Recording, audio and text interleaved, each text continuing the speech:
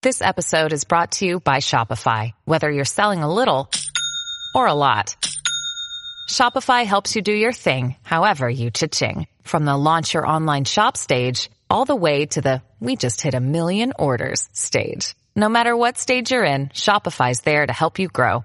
Sign up for a $1 per month trial period at shopify.com/special offer, all lowercase. That's shopify.com/special offer. When you need mealtime inspiration, it's worth shopping Kroger, where you'll find over 30,000 mouth-watering choices that excite your inner foodie. And no matter what tasty choice you make, you'll enjoy our everyday low prices, plus extra ways to save, like digital coupons worth over $600 each week. You can also save up to $1 off per gallon at the pump with fuel points. More savings and more inspiring flavors make shopping Kroger worth it every time. Kroger, fresh for everyone. Fuel restrictions apply.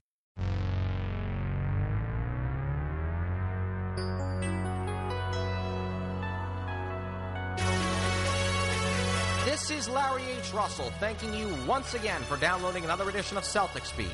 Today's presenting sponsor is the leading organic meat brand in the country, American Farmers Network.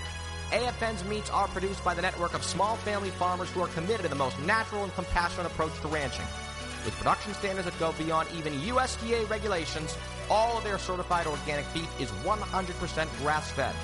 From poultry to pork to course beef, get the most nutritious and delicious meat at www.americanfarmersnetwork.com.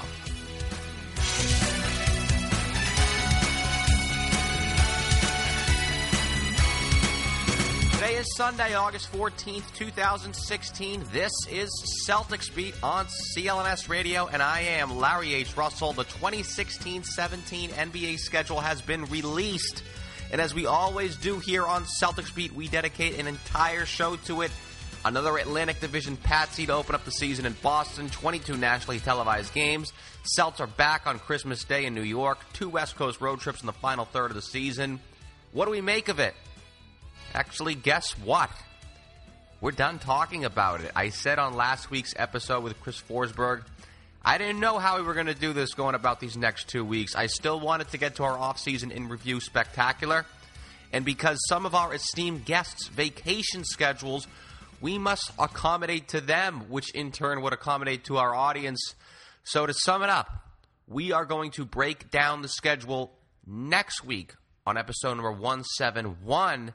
And this week, it's Celtics Beats 2016 Summer Recap with special guest Austin Ainge, Boston Celtics Director of Player Personnel.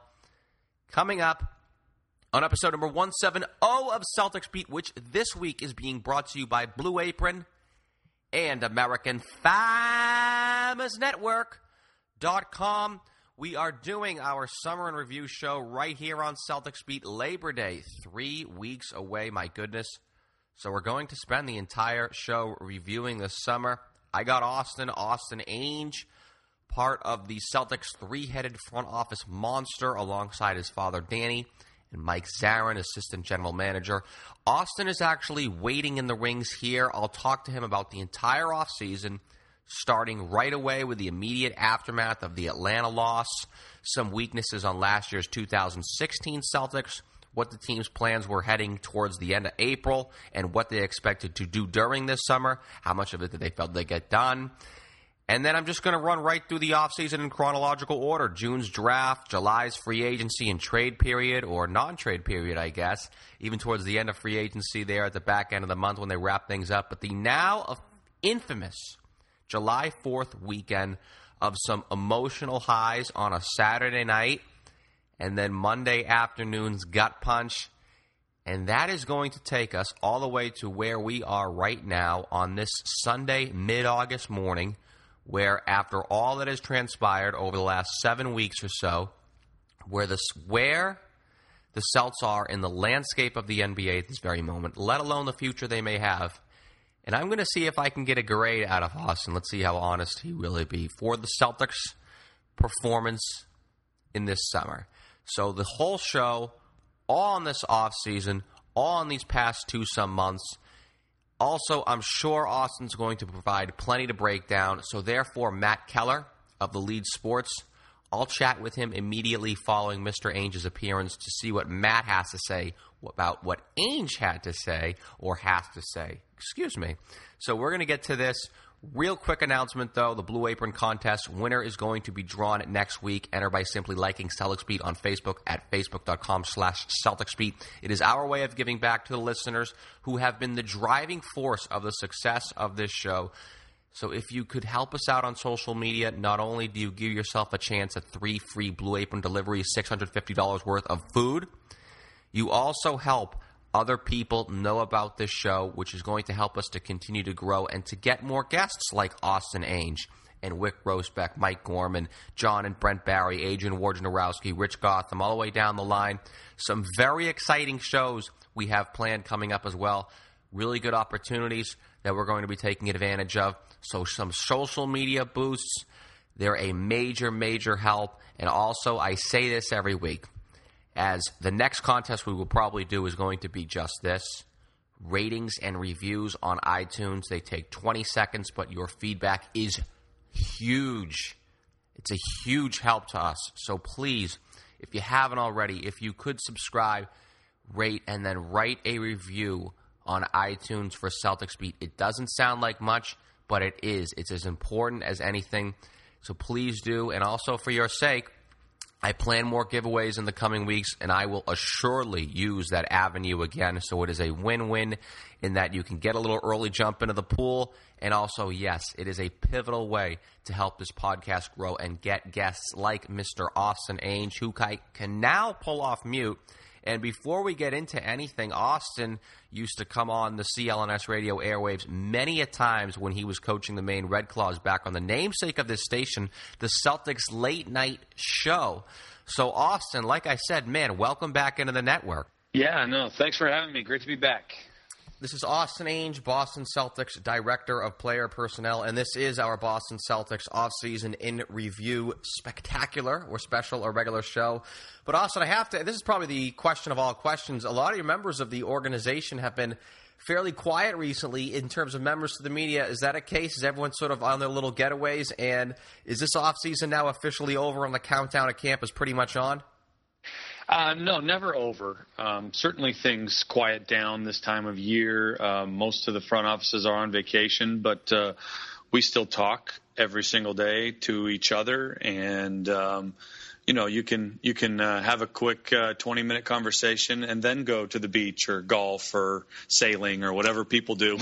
So it's never over. Our jobs really go year round, and we're always exploring, but I do think that most teams are just going to kind of let their rosters see how they work before deciding to make any moves. I was hoping for the sake of this show we'd be able to put the capper on it, because I do want to go in a little chronological order here now that we're really into mid-August right now, and camp is about 5 weeks away. But let's start with the offseason and sort of dialing back the clock to the end of April, the beginning of the offseason, following get eliminated by Atlanta. Now, I know your team, your management brass, especially with the current state of the organization, looks at trying to make personnel moves both long and short term to continue to get better every single day, right? I mean, it's far different than when you have a surefire title team. I kind of harken back to that story of following when the Celtics lost the title for the first time at the Garden in 1985. Jan Volk, Red Auerbach were meeting in the bowels of the Garden immediately following that game against the Lakers. Like, good God, how do we improve the bench? And you can even use a little more of a recent example for some of our younger listeners of the show. The Game 7 title loss to the Lakers in 2010 when it was all about getting size down low that summer. But for you guys, it's a bit different than that. But what were the war room meetings like? I mean, as much and politically as you want to explain it, if there were any, about attacking this offseason on, say, hypothetically, May 1st, 2016? Yeah, Larry, it's really just about the options that you have. People always, what's the plan? What's the plan? Really, our plan, and any team's plan, is to just explore the options that you have. You have the draft, you have free agency, and you have trades. And, when you have title contending teams, you usually are just trying to add at the end in free agency because your roster's pretty well set. Now, every team's in different situations. A couple years ago, I believe we had over 40 players on our roster, so we were really heavy in the trade side of things, and now we have a pretty good core. And we have some draft things, so we'll still be active in trades. We were able to land Al Horford and Gerald Green in free agency, and we'll continue to draft with the assets we've acquired. So it's just keeping our options open and making the best decisions we can. We were aggressive in trade talks. We were aggressive in free agency to varying degrees of success, but those depend on price and depend on situation. So we're just trying to make the best decisions we can. Spoken like a true team executive, I have to say. And while you may constantly look at the long-term prospects of the organization, and it doesn't you don't let game-to-game results affect yourself or any members of the organization the same way almost a diehard fan does. But am I still think it's maybe possibly not as hard to imagine that there aren't any emotional attachments to the team? And when you watch that series against Atlanta, it was like, by God, we have to do something about shooting. Was there anything absolutely. No, we all get caught up in the games, absolutely. And we do try to divorce ourselves from those emotions when we're making decisions and try to look at things a little more analytically. But, Avery was out. Jay Crowder and Kelly Olynyk were shells of themselves physically. They were both banged up, and that hurt us. And Atlanta had a very good defense. They were the best defense in the league the second half of the year, and those things together added up to a lot of difficulty scoring for us. And yes, that definitely was in our thoughts and strategies. But Larry, as you probably have noticed by the free agent contracts being signed, as the league has shifted smaller, there's actually a lot of centers available and very, very few wings. You can see some of the contracts the wing players have received. That shows the scarcity of the market, and so wing shooting is at a high premium. And we felt that drafting it and developing it is one way to attack it, but just there wasn't anything that fit. After Kevin Durant said no, later in the free agency process when we were able to get Gerald Green at a very good price, and we think he can add some shooting. That's sort of the Moneyball approach. Remember, if you look at Billy Beane, I know you follow baseball very closely, but if you go back 15 years ago in baseball, when there was such a premium all of a sudden over the course of 3 to 4 years at the turn of the century, on-base percentage was just everything, and on-base plus slugging percentage was everything. And as soon as that was the case, Billy Beane said, okay, now good defensive fielders are going far less undervalued. So I sort of made that comparison there. I have to get to this, though, because we're talking about the offseason. I do have to get to this because Mike Zarin, your colleague, I like to call him the third head of the Celtics triumvirate, you, Mike, and Danny, but he signed up on Twitter a month ago, and when you were talking about free agency, his first tweet was a shout-out to you, and I guess an organizational mindset or battle plan that should be attributed to you, and that was, and I'll quote, do free agency first, unquote. Unquestionably, that's the mindset the Celtics applied to that this summer. But do you care to elaborate on that mindset to everyone listening? Yeah, well, I mean, it's just something that I've been pushing for, and Mike has been helping me with around the league. We just feel that most teams, not just us, but most teams, the free agency determines the direction of your offseason. So we feel that the calendar should be flipped there. So, for instance, this summer there were, I can't remember how many teams, 20-something teams with maximum cap space. It was, a crazy amount. And many of them were – yes, and many of them had two, but many of those teams were sitting on that money at draft time, which is a huge trade opportunity because of the kind of liquid tradable nature of draft picks. They're sitting on that for the 1% hope of a maximum free agent coming to them. Now, if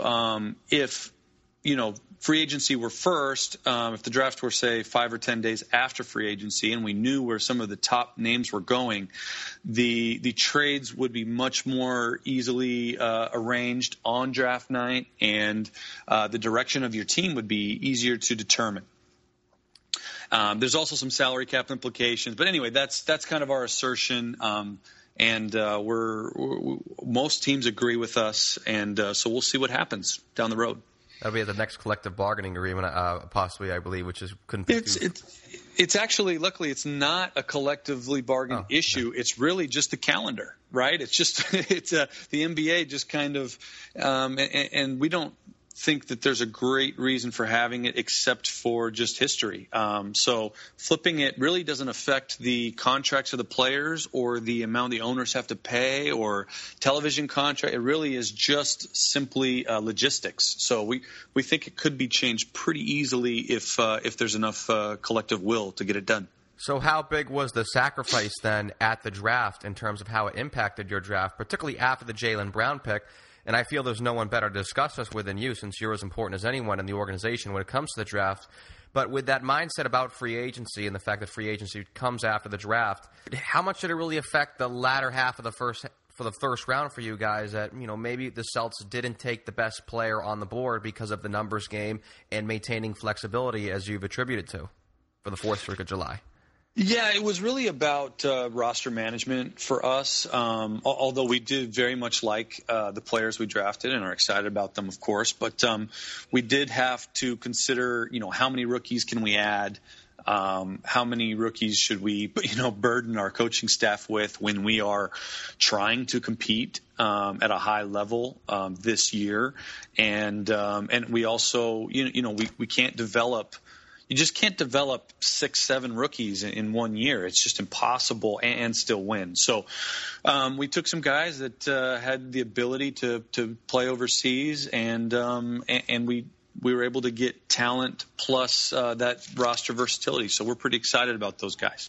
So that means we're sort of moving along, too, in chronological order here, and we're on the draft. And I'll stick here with the draft, sort of the last and most important question about the draft. And I thought from a storyline perspective, I think the most interesting part of the offseason are the outside approval ratings for the Celtics organization. And the offseason you had, and of course I throw out approval ratings and the swings in presidential election years, but I think we all universally look back on this offseason as a success now. But like last year, morale was low after the draft. Obviously this year following the draft, whatever it was, not making a trade, whatever. But I got to ask you this before we get off the draft, because he primarily was the draft. And he being Jaylen Brown. Do you care to share what went into that pick? Because I found it interesting because the Celts have always been so forward-thinking when it comes to hard data. And Brown last year was coming off a very unproductive season at Cal, particularly if you just look at it statistically with face value, as I do. I didn't stay up to watch those games at Cal. So what were the reasons as to why he warranted being selected third? Yeah, well, hey, it was a tough decision. A lot of good players there. But Jaylen's combination of work ethic, athleticism, ability, and positional versatility were very important to us. We've talked a little bit about the shifting positions in the NBA, and that kind of 3-4 position, the ability to guard both and swing to those is such a hugely important position that bumped up Jaylen's stock in our eyes a little bit, especially with our roster. And the fact that he has some extremely special gifts. Those of you who watch Summer League, he had a couple okay games and a couple really good games, and you can see the flashes. He's got a lot of tools, and there's a lot of clay to mold there. So we're excited about Jaylen and his upside. Does that have anything to do with the correlation when it comes to free agency when you discussed how possibly with the shift towards small ball in the NBA since the turn of the decade that players in free agency would then be overpriced, therefore instead of paying for those players in free agency, maybe put a higher premium on drafting them, i.e. Jaylen Brown at 3? I think it was just more of we thought he was the best player available and the best player to fit our roster. I mean, we have a lot of small guards. We had a lot of bigs last year. He fits very easily, and playing time is a huge factor in development. It's really hard for guys to get better when they don't play and don't have a path to earn minutes. And Jaylen is extremely talented. I think that most scouts would have rated Jalen extremely high before his freshman year, and he still averaged 15 points and 7 rebounds, I believe he averaged at Cal. And I mean, it's not like it was that disappointing. And anyway, we felt like he had a solid freshman year, maybe not as high as some based on expectations. I remember everyone ripping on Andrew Wiggins for his freshman year when he averaged, I think, 17 and 8. It's just amazing the expectations these really highly rated high school kids have. And I think we try to block those out of our mind because those are kind of narratives that don't tell the whole story. But I also wanted to touch, Larry, real quick on the approval ratings. It is kind of funny. When poor Wick went out there and got booed on draft night. I think it's funny, and we don't get too hung up on that. We love the passion of our fans, and I think it is a function of us perhaps being too honest in the media. You guys are very honest and authentic. I've said it to Wick and Rich Gotham, and obviously Danny does a million interviews a week during the season. You guys are certainly the anti-Patriots. There's no question about it. It's funny, people, I see tweets and things saying, oh, Danny Ainge isn't saying anything, and we're sitting there in the office going, I can't believe he's saying all of this, So I say it too. It's funny. But I can't complain.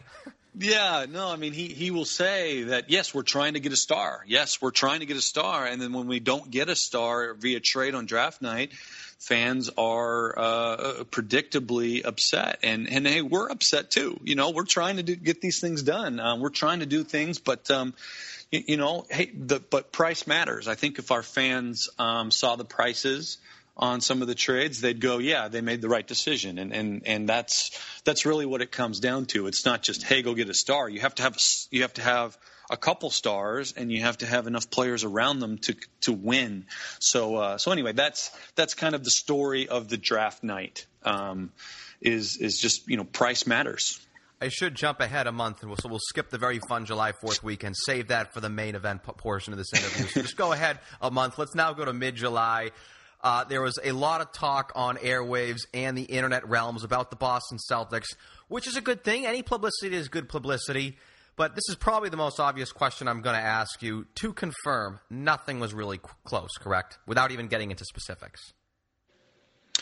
I'm trying to remember exactly what you're referring to. But any trades for a very good player to play for the Celtics next year? Yeah, I mean, look, Larry, it's one of those things that it's so hard for us to know, and I'm not trying to duck the question, but really picture that, these trade discussions are not like we're sitting there talking with teams for 4 hours. These are guys, as we all know, these are our friends. We sit next to them every day in different gyms around the world, and these are my buddies, and we go, hey, we're looking for this. We have this. Is this something that you guys would think about? And they always say, probably not, but we'll get back to you if we decide to do it. But if we did, it would take more, right? These are how the discussions go, and then they either call back or they don't. So it's not always, these 8 million conversations back and forth. Sometimes we're just sitting back and waiting. Most of the time, we're just sitting back and waiting. So we don't know if these teams are having discussions and seriously considering our offers, or they're not. It's hard to know.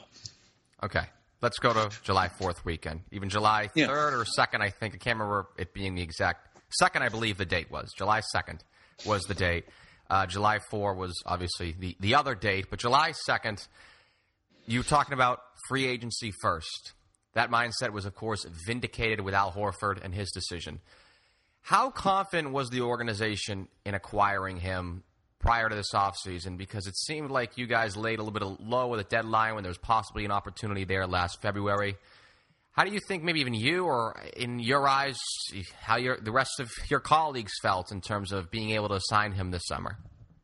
Well, we had no idea on Al's intentions, and we had no assurances, and really no idea on how much he liked us. Definitely our goal last trade deadline was to maintain double max cap space. So that was for sure a priority for us. We turned down some deals that would have made us marginally better, but we were holding out for the home run. And that's because the home runs are what help you win championships, and that's our goal with the Boston Celtics is to put ourselves in championship contention. So we entered the summer with the double max cap space. Obviously, Plan A was both Horford and Durant. That would have been the home run we were looking for, and we got half of it done, and we're very excited about Al.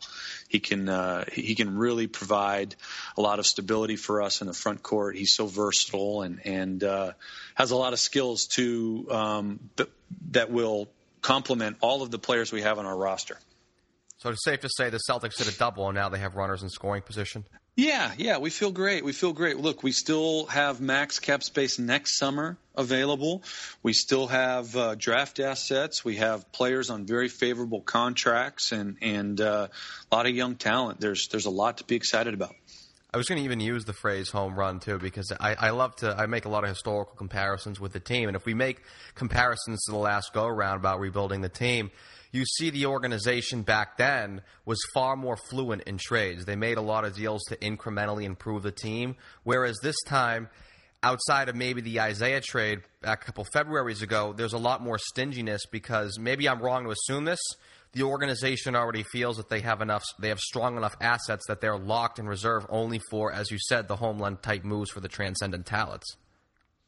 Well, we have a lot of very good players, and Larry, so it's hard to improve via trade on the guys we have. I mean, it's you can't just go pick up guys better than Isaiah Thomas, Avery Bradley, Marcus Smart, Jay Crowder. They're usually not available. Guys who are better than those guys, which there are few, would be considered home runs. So it's just we feel good about the players we've been able to put around our coaching staff, and they've really improved and won a lot of games. I mean, we won 48 games last year, so getting players better than these guys is just difficult.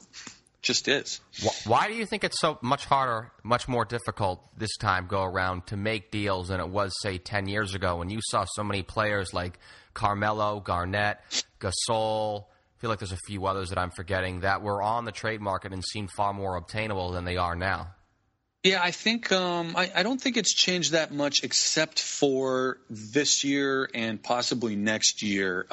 These are unprecedented cap spikes, so finances don't really come into play. There's not really a financial strain on any teams because of this TV money and the cap spike. So, in years past, let's say teams had a player they really liked that was young, and they wanted to re-sign him, and they go, boy, I got to move this aging star or I'm not going to be able to afford this younger star. And now everyone can afford everything in these next 2 years because of the cap spike. So that does change things a little bit, but I don't expect that change to be permanent. So last week, I was throwing around the number one defense in the league for the Celtics next year. Do you have any personal goals that you'd like to see from the Celtics in 2017? Excuse me. It can be something concrete. Jay Crowder was talking about the Eastern Conference Finals. It could be something abstract, number one defense in the league.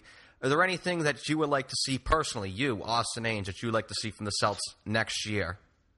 Well, my personal goals for the team are less about specific wins or even rounds in the playoffs, but both of those are very important. Please don't give me young players getting better. Please. No. I let the coaching staff determine those specific things. My role is trying to help us get closer to a championship. And so closer to a championship is very different, right? We do need some of our young players to play better. We need some of our veteran players to build upon the great years they had last year. I mean, Avery Bradley, what an amazing year he had. It was unfortunate to see him go down, but to receive the third most votes for Defensive Player of the Year and the most for a guard with the way he shot the ball and helped us offensively is unbelievable. We need him to keep growing. We need Marcus Smart to take a big jump. So these are the things that I look at, Larry. I know it's, I could just say 55 wins and Eastern Conference Championship or whatever, but really those numbers don't matter as much to me as just all of these guys focusing on a progressing in their career, because we really need them to take steps up. But for fun, where do you think that the Celtics are in the landscape of the NBA next year? So just forget the future. What tier do you sort of have them in the NBA? Oh, I don't know. I feel like most people have us predicted pretty right. I mean, in the Eastern Conference, we're all chasing Cleveland, and there's good teams below right there competing with us. I mean, obviously Toronto and Atlanta, and I mean there's and us probably would be the next group, but it's really early to tell. Health and how guys come in. There's no guarantees that some of the guys that we have that had great years last year will have great years again. They have to come in with the right mindset. So it's important. But I will say, Larry, I would love us to be first in defense. That is a great goal. But it's going to be hard with San Antonio had historically unbelievable defense last year. And lost Tim Duncan, though. I know he's a little older, but he has a lot to do with that. I mean, just his presence. No question. And Golden State is going to be up there as well. And so anyway, those are. But I think we can compete on those lines, and I think we made some steps forward offensively in the second half of last year. We started off really slow last year, and so I think offensively we can make some big jumps up the rankings this year as well. I talked about that last week with Chris. I thought that the Celtics we did a little summer forecast for this season, and I thought that the Celtics this year, I thought early on last year there were a lot of games that the team lost, a lot of home games like Atlanta in December. Dallas, there were just a few games where the Celtics were just off a little bit. Now with this team gelling a little bit, they should be able to grab a few more wins in that capacity, because last year I thought Brad had to deal with maybe some chemistry issues, some rotation issues, and I think that's going to be a big beneficial this year, in that I think most of that is already set. But that, of course, I feel like I'm stealing Chris's thunder from last week's show, episode number 169. Okay, this is the best way to get you out of here. You may hate this question, but I'm going to ask this question. I'm going to ask this of you anyways, because I love doing the grades. Give the Celtics a grade for the offseason. Let's see. I'd give us I'm going between a B+ and an A-. I thought we did well. Could have done better. So I'll give us an A- because I'm friendly. I'm friendly grader. So very happy you answered it, because I did not want exec speak. We love that here. But Austin Ainge, Boston Celtics Director of Player Personnel, on behalf of the audience, Austin, I'd like to thank you for all of that time. Oh, of course. Hey, thanks for having me. It was fun. Today's featured interview with Austin Ainge was powered by Blue Apron. Blue Apron's mission is to make incredible home cooking accessible to everyone. Blue Apron achieves this by supporting a more sustainable food system, setting the highest standards for ingredients, and building a community of home chefs. And to me, a former chef myself, that is probably the most rewarding part of Blue Apron. I know with my family, we cook together when Blue Apron arrives. The recipes are simple to follow, they're fun, and they take 30 minutes or less. This month's Blue Apron features spiced pork burgers with goat cheese and cucumber corn salsa, summer vegetable and quinoa bowl with fairy tale eggplant, shishito peppers and corn, and chicken tinga tacos with summer squash and tomato salsa. I've had the experience of cooking with a lot of food in my career, but receiving your produce in such a fresh state and portioned so perfectly is what truly impresses me about Blue Apron. As the founder of CLNS Radio, I'm asking you to support the network and support this podcast, Celtics Beat, by choosing Blue Apron, and there's very little risk involved. CLNS Radio, Celtics Beat, and Blue Apron are giving you 3 free meals and free shipping on your first order. And it's really simple. All you need to do is go to www.blueapron.com/CelticsBeat.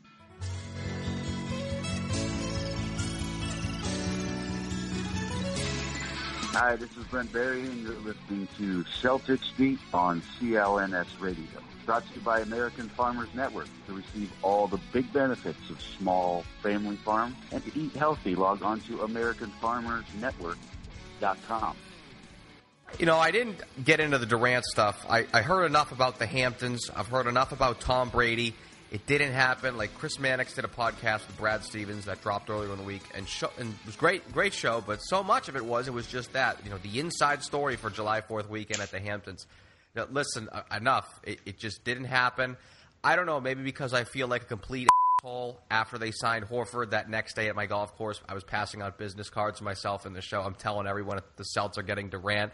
Then it's a week later, and I see the same people are like, "Oh, hey, whatever happened to that Durant thing?" And about that. But in all reality, I mean, enough. He's now thousands of miles away from here. I thought it was a testament that the Celtics got as close as they did, a finalist between his incumbent team and the 73-win team he ultimately bandwagoned on. But Matt, and we are here with Matt Keller of The Lead Sports, www.theleadsports.com. And Matt, we just finished listening to Austin there. We reviewed the whole offseason, as this is our offseason review show here on Celtics Beat. And I liked the grade he gave the organization for the summer. B+, A-, not quite the A, despite the massive leap forward the team took. Fair and impartial assessment for a self-grader, would you say? Yeah, I think he was fair, and I think he was refreshingly honest, much like his dad. You know, you kind of hinted at that when he gave his grades. Most people are self-deprecating in these circumstances. They're going to give themselves a B, et cetera. He was pretty honest, and I think he went back to before the Durant thing, to your point. We went down this road with Durant and got really excited, but if you take a step back and say, we're a playoff team that got unlucky with injuries in the playoffs, then you add a versatile all-star who plays at both ends in Horford, and they feel like they got a steal in Brown. I would say B to B+, maybe a B, because I wasn't as excited with the Brown pick, but they obviously feel the guy has big upside. So I think in their eyes, Brown brings it to a B+, A-. I'm just not quite as excited about Brown. I would go with a B. We'll get to him. I actually think the slight deduction off the A on face value can say it came from not acquiring Durant to make it a perfect offseason, which would have been probably an A+. But they did lose Evan Turner, some punch off the bench, and they really haven't replaced it with a known commodity. And also, as I alluded to with Austin, they never really added some outside shooting.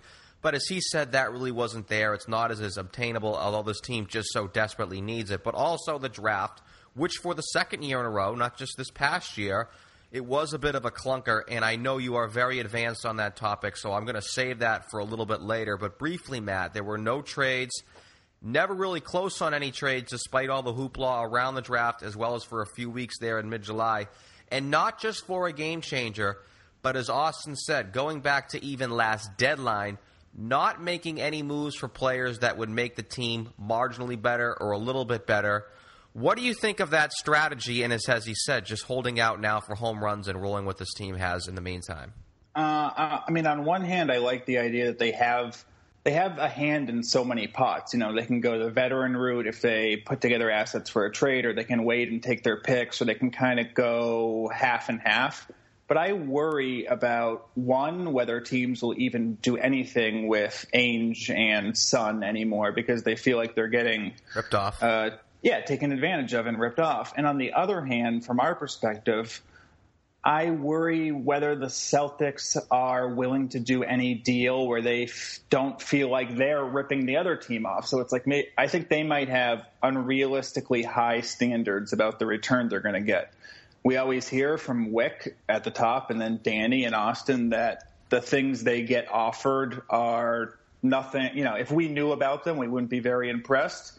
And as Austin alluded to, they're in the dark sometimes. It's not always a fluid back and forth. It's them making an offer and then waiting. And they're kind of in operational darkness. They don't know what the other teams are doing. They might know just as much as us or just a little bit more. So I wonder if they're – expectations are unrealistic. Not every trade has to be a home run, kind of going back to all the trades they made to get things set up to do the Garnett deal, like you were referring to. It's a lot different than what it was, say, 10 years ago when they were making moves at a far more fluid pace, and that's how Danny got the moniker of Trader Danny, and he was being insulted for that back in the day because they were making so many moves of, hey, how come you don't let your team develop a little bit? You're constantly breaking up the team every few months or so.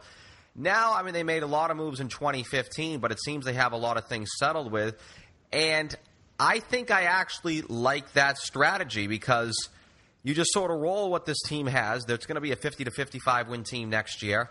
And if you make a move, even if you do make the team a little bit better, you still risk screwing up the chemistry on the team. And I think the chemistry on this team is one of the predominant factors as to why they're going to be as good as they will be next year. And I would say as good as they were last year. I mean, they were right at the doorstep of a 50-win team. So, Loud, I know this isn't realistic, but I'm just using this as a hypothetical example, right?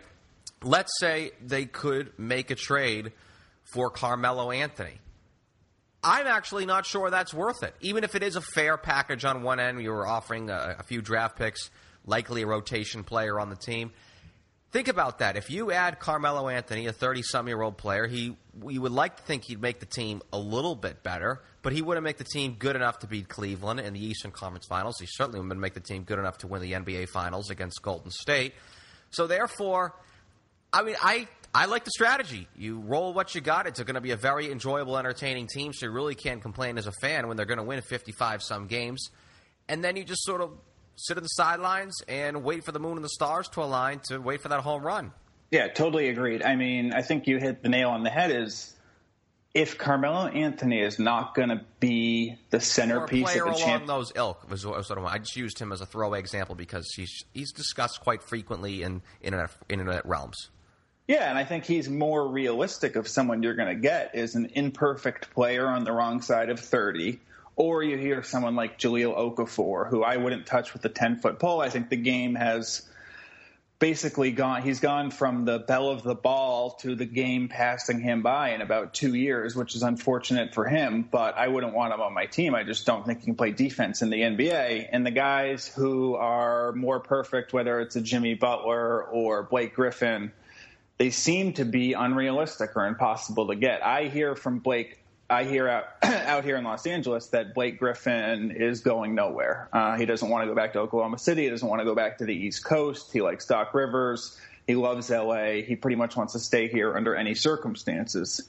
So you're going to only get that imperfect player. So I do totally agree with you and Austin Ainge and Danny and the whole Brain Trust that you sit and wait for the perfect thing to happen. And if us as fans are getting impatient in the process, that's just something we're going to have to deal with. They're in the position to do that. Plan. If this was a 30-some win team, there would be a lot more catcalls for something to get done. And I think there would be a lot more movement on Danny Ainge's part to get something done because he doesn't have to worry about breaking up a good thing. The Celtics have a good thing going, so there really isn't any purpose to break it up unless it's just a complete, obvious slam dunk, no-brainer, I make this move or another move along these lines and I'll be a championship contender. There's really no sense of tweaking something when when things are going right now too well right now. There's just no sense tweaking things. I also think it's a little twofold as well. Part of it is also the environment. I did ask Austin about it. I mean, and he said that all the money these teams have, they can afford their players. Really wasn't the case 10 years ago when you saw so many guys. I mean, I mentioned Gasol, Kevin Garnett, Shaquille O'Neal, the Phoenix Suns trade with Sean Marion. There were others along there. I mean, Jermaine O'Neal when he was a little bit of a name. But, I mean, now more and more executives understand that superior players help them win games in this league. They have a lot more money to spend, so it's easier for smaller market teams to hold on to these players. It's sort of like what Sacramento is doing with DeMarcus Cousins, which was exhausting every means. So it's just much tougher to get these players. But also, I mean, you discussed earlier, you talked about the draft. I was not thrilled with the draft like yourself. And the draft has not been too kind to the Celtics recently, and they really could use a surplus of better young players to trade off without worrying if it is going to hinder the team competing now, which they want to do, and at the same time offer an attractive enough package to entice a team along with some draft choices. And before I sort of throw it back to you, I actually think it's a story in itself that the Celts have this great young core When in reality, since the Avery Bradley pick in 2010, so you're going back to the beginning of the decade, they've struggled a bit with first-round selections. They've had multiple firsts every single year, and the only contributors they have on this roster are both lottery picks, which is Smart and Olynyk. Yep, and they took Olynyk right ahead of, I won't try to pronounce his name, but Giannis. The Greek Freak. I think most people would probably take Julius Randle over Marcus Smart. It depends on your view of the NBA. I think the Celtics would probably stick with Smart because they love his defense. But they are contributors, though. I mean, you can't. At the end of the day, they are contributors, and that you can't really say that from any of their other picks. And that is sort of one of the reasons why they may have not been able to get some trades done. Sort of like Kevin Love in 2014, they didn't really have enough known commodities to offer another team. Yeah, it's hard because they have these good players who I think they value more than the rest of the league. With Bradley and Crowder and their contracts, their value is going up around the rest of the league and has gone up. But I still think they valued them higher. And it was interesting what he was saying about forward guarding 3s and 4, that versatility that Brown brings and Crowder brings. And I think they value that in that Moneyball perspective, almost like that's their on-base percentage, defensive versatility. It works with Smart and 1s and 2s and 3s, and even saw him guarding Millsap in the playoffs. I think they value that so much more than other teams that sometimes it's hard to line up a trade.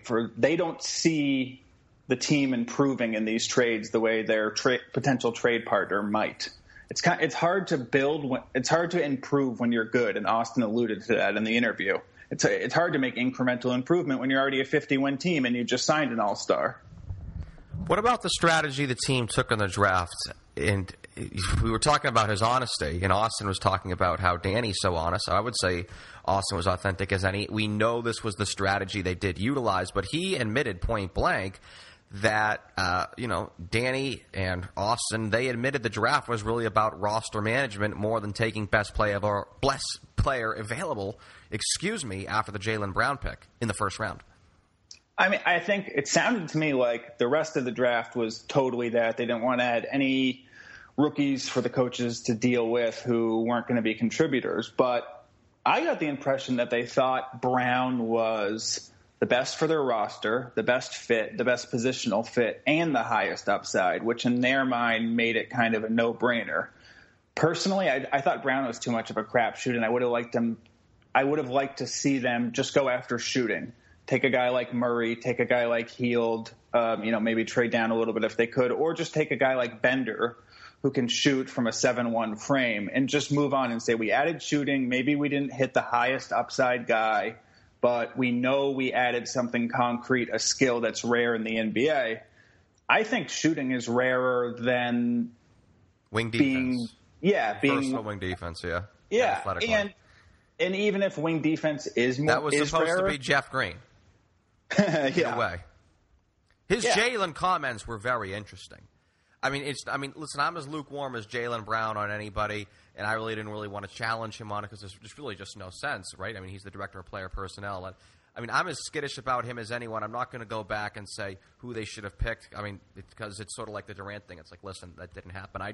I'm analyzing sort of what we have on our hands here. And I thought what he said, and what the organization has been saying about Jaylen Brown. Obviously he said, they put a premium on a value of just being a tweener 3-4. That just bumped up his stock alone. It had nothing to do with his actual basketball abilities. It was just the fact of the position that he played. And while he said that, hey, we took the best player, I thought so much of his reasoning were factors such as what I just said, or factors who was on the roster. Remember, he talked specifically about how they wanted a player who they'd be able to get playing time on the team right away. He specifically mentioned not a young point guard, Chris Dunn.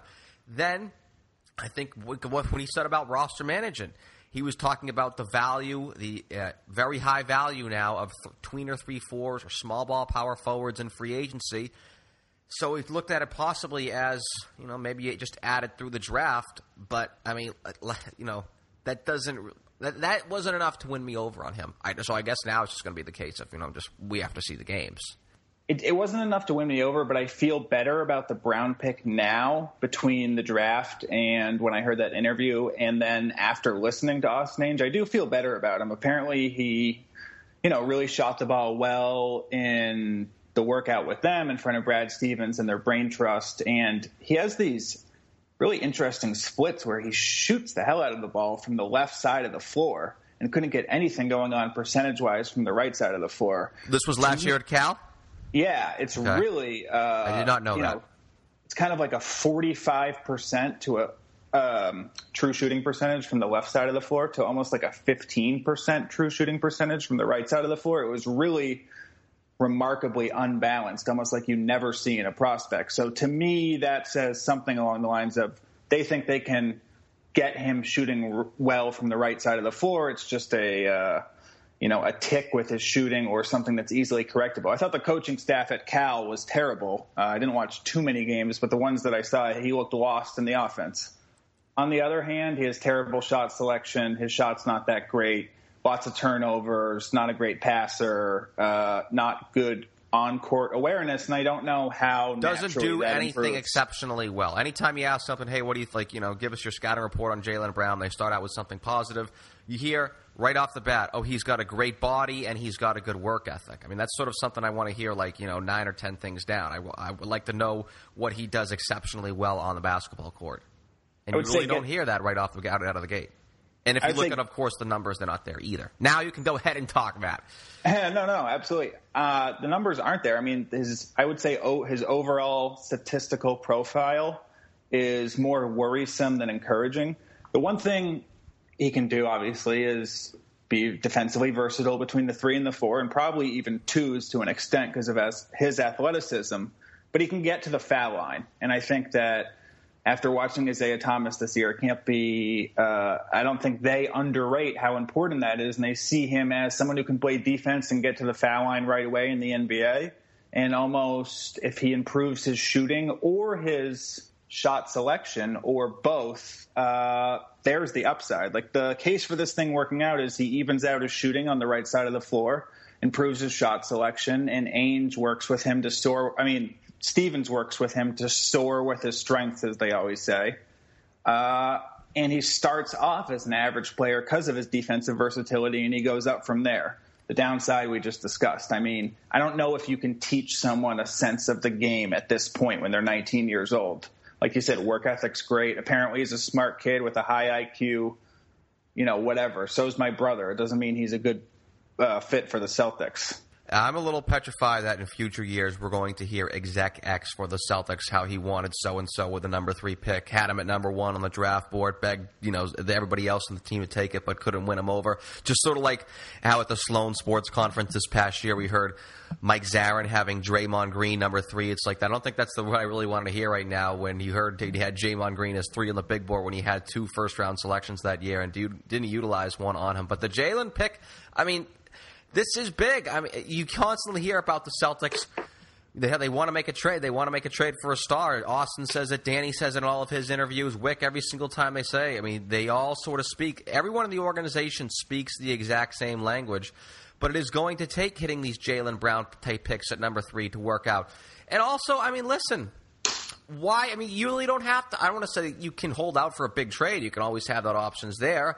But it is sort of the Warriors thing, right, of building through the draft to build their own super team before the Kevin Durant signing, obviously. And, hey, to steal the words of Curt Schilling, why not us? And the benefit that the Celtics have as opposed to what the Warriors had back in 10, 11, and 12 before they started rolling in 2013. And even in 2013, 2014, they were, decent. They were a decent Western Conference team. But the benefit that they have over not just the Warriors, but any other team trying to build through the draft is, yes, they're going to have all these high picks, but they're going to be able to bring these players into a really good environment.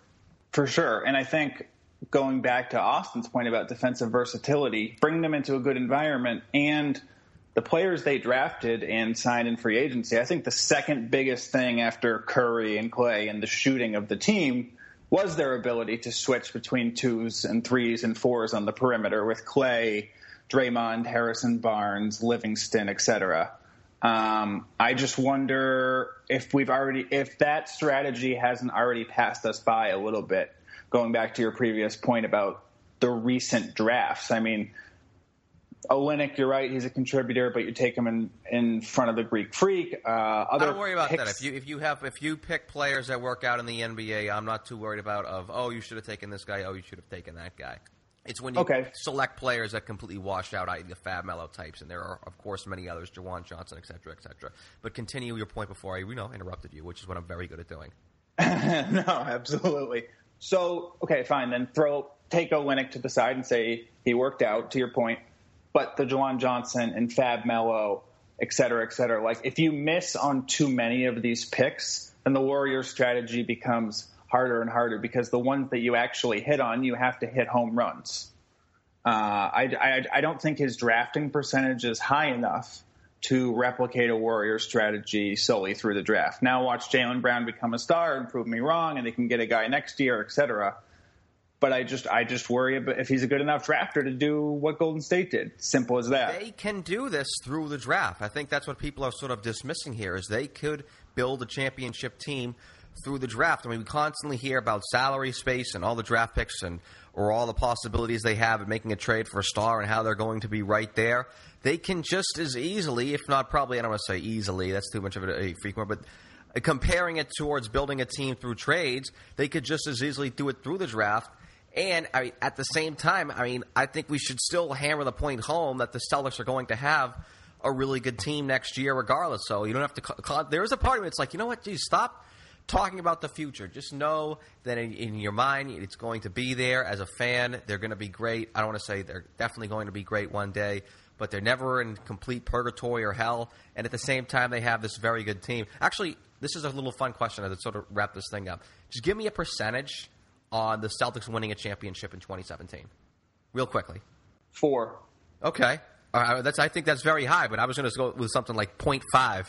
And you know what? 0.5 is better than 20 teams in the NBA. So it's funny. Remember how Austin was talking about how I read Twitter? It's like, dude, stop reading the trolls on Twitter and letting that agitate you. It's just this Celtics team. I have a lot of friends, or a lot of people who listen to the show are Lakers fans, and you'll look back on this very fondly if and when they're able to build a championship team. It's almost sort of like how Lakers fans look at those 95, 96, Nick Van Exel, Cedric Sabalas teams. So they're just really a part of this. Just enjoy what they have. We'll be able to analyze this on a week-to-week basis. Of course, I'll also follow you, Matt Keller. But running out of time here, that's why I'm cutting this very short, Matt Keller. First off, just a reminder, everybody, next week we are announcing our winner on Facebook. Those who like our Facebook page, facebook.com/CelticsBeat, you are entered into a contest to win 3 free weeks of Blue Apron food. So, of course, enter now by liking our Celtics Beat Facebook page. Click like, and you are in. Also, blueapron.com/CelticsBeat to get 3 free meals. Want to give some shout-outs on programming here on CLNS Radio. Obviously, Celtic Stuff Live tomorrow, 9 a.m. Eastern Time on CLNSradio.com. That's tomorrow. Plenty of content released this week. This past Wednesday, Real GM Radio, host Danny LaRue conducted an Atlantic Division preview with Tim Bontemps of the Washington Post and Jared Weiss of, that's right, CLNS Radio. So plenty of Celtics talk there. Also, Coach Nick's widely revered B-Ball Breakdown. His podcast is here. Bobcast with Celtics blogs. Bobby Manning released every Friday, I believe. And lastly, for our Patriots fans out there, so that's not all of you listening, but a decent portion of you, I'd like to think, CLNS Radio's New England Patriots post-game show, like the Celtics post-game show, except the Celtics are not playing right now. Patriots post-game show goes live after every single Pats game, including preseason, which New England just had their preseason opener this past Thursday against the Saints. That is available in the archives, and subscribe to the CLNS Radio Patriots postgame show on iTunes and Stitcher to not miss any upcoming episodes. Speaking of the NFL, Matt, I've had you here before we go off on our way. You're the COO of The Lead Sports. You guys produced Nate Robinson's video of wanting to play pro football. Tell us a bit more of your site and where we can find you. Absolutely. Our main thing is a morning newsletter. Give us 2-3 minutes, funny, irreverent, fearless. We'll start your morning off on a good foot. It's a replacement for the sports page to your inbox instead of your mailbox. Just go to theleadsports.com and sign up right at the top. The final word for episode number 170, Mr. Matt Keller. A lot of credit to go around, though, so let's go. Music for this show was provided by Will Rock and Steph Legrateau. Be sure to follow us on social media, Twitter, I am at CLNS_LHR. The show is at Celtics_beat. Like Celtics Beat on Facebook to keep up with the show at Facebook.com/Celtics Beat. Google Plus, Celtics Beat on CLNS. One more thanks to today's guests, Austin Ainge, Boston Celtics Director of Player Personnel, and Matt Keller of Elite Sports. Major thanks to the audience for listening in yet again and making this show the most downloaded weekly Celtics podcast on iTunes. For our sponsors, Blue Apron and American Farmers Network, staff writer Eddie Santiago, graphic designer Taylor Arter, the founder of the network, Nick Gelso, and myself, the executive producer and host, I am Larry H. Russell. We will get around to that 2017 NBA schedule, I promise. So see everyone back here next Sunday for another edition of Celtics Beat, powered by CLNS Radio.